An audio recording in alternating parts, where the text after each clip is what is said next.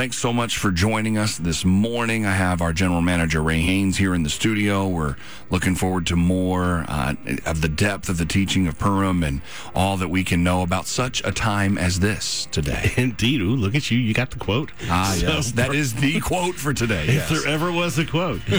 So Purim is about deliverance. It's about joy. It's about giving. And obviously, it's about time. It's actually, I really should put that one in every time because time is like one of the really significant parts to Purim. And as I mentioned, Deuteronomy 16 tells us to celebrate God at festivals by bringing a gift in proportion to the way he's blessed you. I don't know if you ever put your brain on that one, but boy, just stop for a minute and think. Oh, yeah. A million ways to give thanks to God for how he's blessed us. Well, for Victory, Purim falls during the winter, and as I mentioned over the last few years, Victory has to make financial adjustments because donations tend to be a little below our needs. So it's Purim, which is a good time to make an appeal. So as I teach this morning, we need your support, and Purim is obviously a perfect time to give, asking you to give. So call and ask and talk to Kelly. She's up there ready to go. She's awake. 770-781-9150. You can also go online at victory.radio and give now if you're more like me and you're not really ready to talk to anybody this early in the morning. It's better for everyone if they just go their way, you go yours. So either way, it works just fine. And we appreciate you so much for enabling us to do this amazing ministry. Well, as I mentioned last time also, God structured his story, this is 6,000-year story so far, into 7 feasts of Yehovah, plus 2 minor feasts, which occur throughout the year on God's calendar. So these feasts are parables that help us keep our focus on Christ through every season. You know, several days throughout the year are also set aside for mourning and fasting when great tragedies occurred. But today is Purim. It's not one of the 7 feasts. It's one of those 2 additional festivals. They're called Yom Simcha, Days of Joy. Now, the 2 Days of Joys both occurred long after the days of Moses, over 1,000 years after. So it was long after the Torah was completed, so they're not listed in the Torah, obviously. Today is one of those days. We remember them because, well, they're still part of the parables that point and reveal the Messiah. So they're both of them really are about intimacy, a picture of our relationship with Jesus as his bride. I just think there's just a wonderful revelation in these 2 festivals, too. And they are Hanukkah in December and Purim here in February or March. Both festivals are celebrations of great victory, so I also love that. Who doesn't want to talk about victory? Hanukkah celebrates 2 events. When Israel won a great victory against that mighty Greek Empire, which follows the Persian Empire on the world stage, and when the angel Gabriel also appeared to Mary when Yeshua Jesus was conceived of the Holy Spirit. That was during the time of the Romans in control.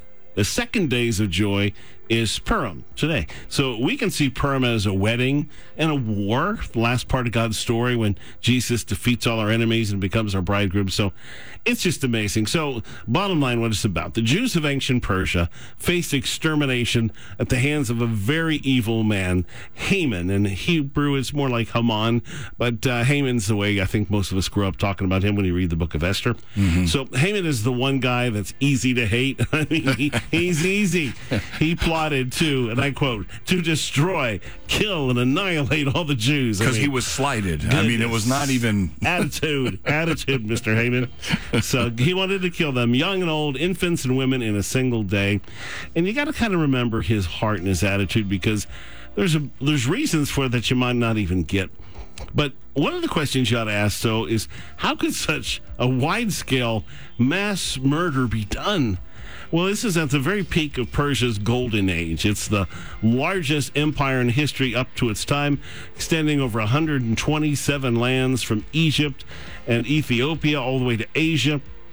Every single Jew in the world lived under the rule of King Ahasuerus or Xerxes. So they were all included in Haman's murderous decree. And it is hard to find a guy. I mean, there's a few, but you can describe as evil as Hitler, Stalin. They just really took the cake. But Haman, he's that guy. He was one of the wealthiest men of his time, and he acquired those riches by seizing the treasures of the kings of Judah. So already, there's something about him that's a little bit off, not just a bad guy. Now, the feast is called Purim, but what is a pur? Is the question. The word Purim is Persian, not Hebrew. It's pronounced either Purim or Purim, as I mentioned. The name comes from the practice of casting lots, or in Persian, that word is pur, like a cat, purr. The plural of pur is Purim, or P-R-U-I-M. So in multiple languages, that's how you make things plural, is the sound. So Purim is just several lots. So there are small flat stones, some that use bones or dice or anything that can be tossed to help make a decision. So for us, kind of like flipping a coin.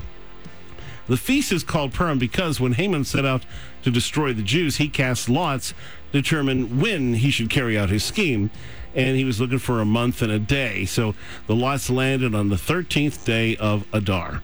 So keep in mind that Haman did this the first month of Nisan, around Passover. So the lots came up pointing to the month of Adar. So he really wanted to kill him, but in casting lots, it forced him to wait for the entire year, which is funny. And so Adar is the 12th month. So while the events in this part of the story really seem to take place over a short time, it feels like just a few weeks and everything resolves, but it actually happens over the course of an entire year. So just a heads up on that. So That's some plotting right there.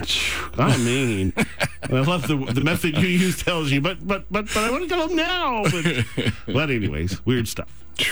Yeah, so he takes the lots to point to a year away, and all of this because of a slight. But there's other history there that leads to it that we're going to dive into. I'm going to tell you a little bit about that history coming up. All right. Well, I'm looking forward to knowing more about it. And we're going to look forward to it together, folks. We would love for you to join in with us financially today as a celebration of Purim. And you can do that by calling 770-781-9150. Or you can go easily, safely, securely at victory.radio and click donate.